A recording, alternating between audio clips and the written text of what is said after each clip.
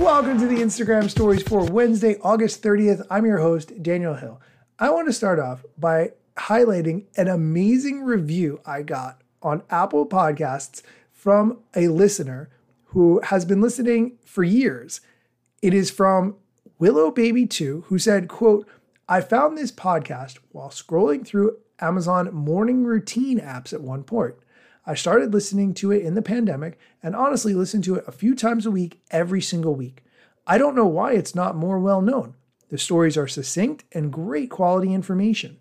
I have learned a lot as an influencer from this podcast. End quote. This has to be one of the best, if not the best review I've ever gotten. So I just want to say thank you so much. Okay, let's get into today's episode. One of the things that I really strive to do on this show, as much as possible, is make it so you don't have to hear my voice all the time. I love hearing other people's voices on this show. Not only does it give context, but it also helps to break up the monotony of just hearing me all the time. I would like to highlight the CEO of TikTok, Shou, as much as I highlight the CEO of Instagram, Adam Mosseri, on this show. However, the challenge is that Shou does not do nearly as much audio or video content creation as Adam Mosseri does, so I'm at a bit of a loss. However, I did find an interview on YouTube from the Qatar Economic Forum, where the CEO of TikTok, Shou, talked about some of the aspects of TikTok that you might not be aware of, but need to know. One ongoing discussion that continues to happen has to do with TikTok and security. Maybe you even have people that you encounter in your life. When you talk to them about TikTok, they say, oh, if you want all your information to be seen by the Chinese government, go ahead and use TikTok. And that conversation just continues to happen over and over. The interviewer in this conversation asks Shou, the CEO of TikTok, specifically about this, and note his answer. Continue to. Do you think that argument can land? And in particular, do you think there's a point at which you're going to be able to turn to US Congress or an EU regulator and say, without doubt, there will be no backdoor to any government, whether it be the Chinese government or whomever wants to have their data? Like one previous, employee of ByteDance is currently saying does exist, a backdoor does exist for the Chinese government. I just want to address that particular person left the company in 2018. So a lot of what he said is baseless from our point of view. But to your question, I think data security is a never-ending project.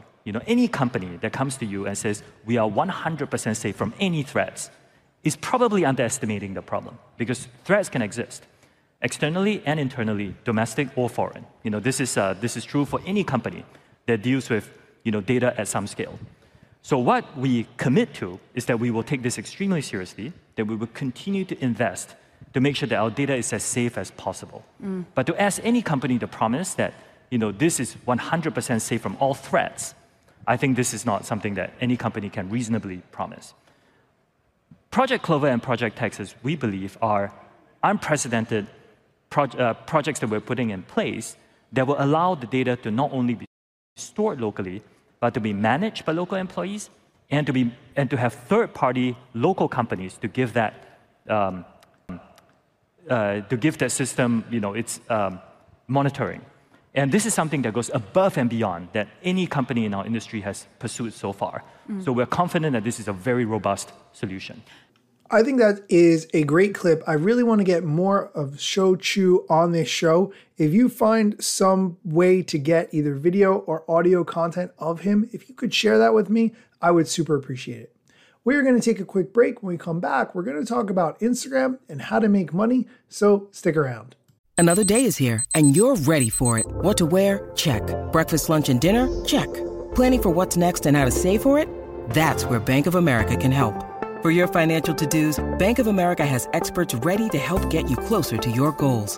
Get started at one of our local financial centers or 24/7 in our mobile banking app. Find a location near you at bankofamerica.com/talktous. What would you like the power to do? Mobile banking requires downloading the app and is only available for select devices. Message and data rates may apply. Bank of America N.A., member FDIC. Welcome back. Adam Mosseri, the head of Instagram, recently talked about how creators can make money on Instagram, and he talked for about a minute all on the topic of bonuses. Bonuses are something that used to be available but have since been removed. I continue to believe that Instagram needs to pay creators. You can argue whether or not that's a good idea, whether that makes financial sense, but the fact is, people go to Instagram because they see content. The people who create that content are pretty much working for free. Here's this explanation about eligibility for bonuses. The whole idea about bonuses is to pay people who create reels that drive enough incremental engagement with the app that it actually makes us more money than the checks that we pay. Otherwise, if we're paying people to create content, but it doesn't actually grow the overall pie, then we're just burning money, which doesn't seem like a good business idea. So we're currently testing different variations of these ideas in South Korea and in Japan. And if we get to a good place, we will scale it out more broadly, but it'll never be the primary way that creators make money on Instagram.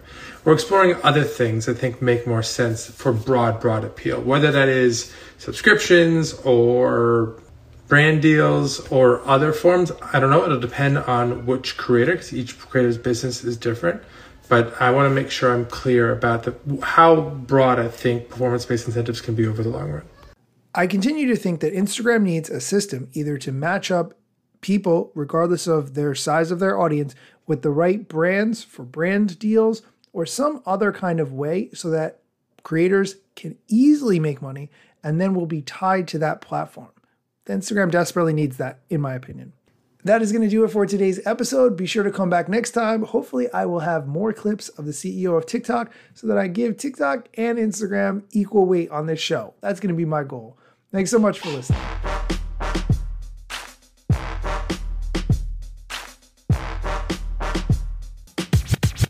I'm not yet a member of the Instagram team, but my podcast covers many Instagram themes. But the name, image, logos are trademarks of Instagram and the LCC in the USA and every territory. Everything I publish independently until Zuck returns my DMs and starts to pay my salary. Not sponsored or endorsed, no lies, no fallacies. I use their logo with permission, not malicious or callously. No trademark violation, filling all criteria. Follow me on Instagram or Twitter at Daniel Hill Media.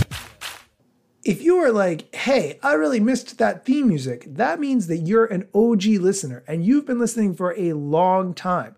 In that case, I'm going to ask, could you do me a solid favor and write a review of this show? You've been listening for some length of time. Clearly, it is giving you value. Please, I ask if you could just take 2 minutes and write a review on Apple Music. There's a link right in the show notes. Or if you, for some reason, can't do that, just search the Instagram stories. Find it on Apple Music, leave a review, what you like about the show. I would super appreciate it. It really helps other people to be able to find this show.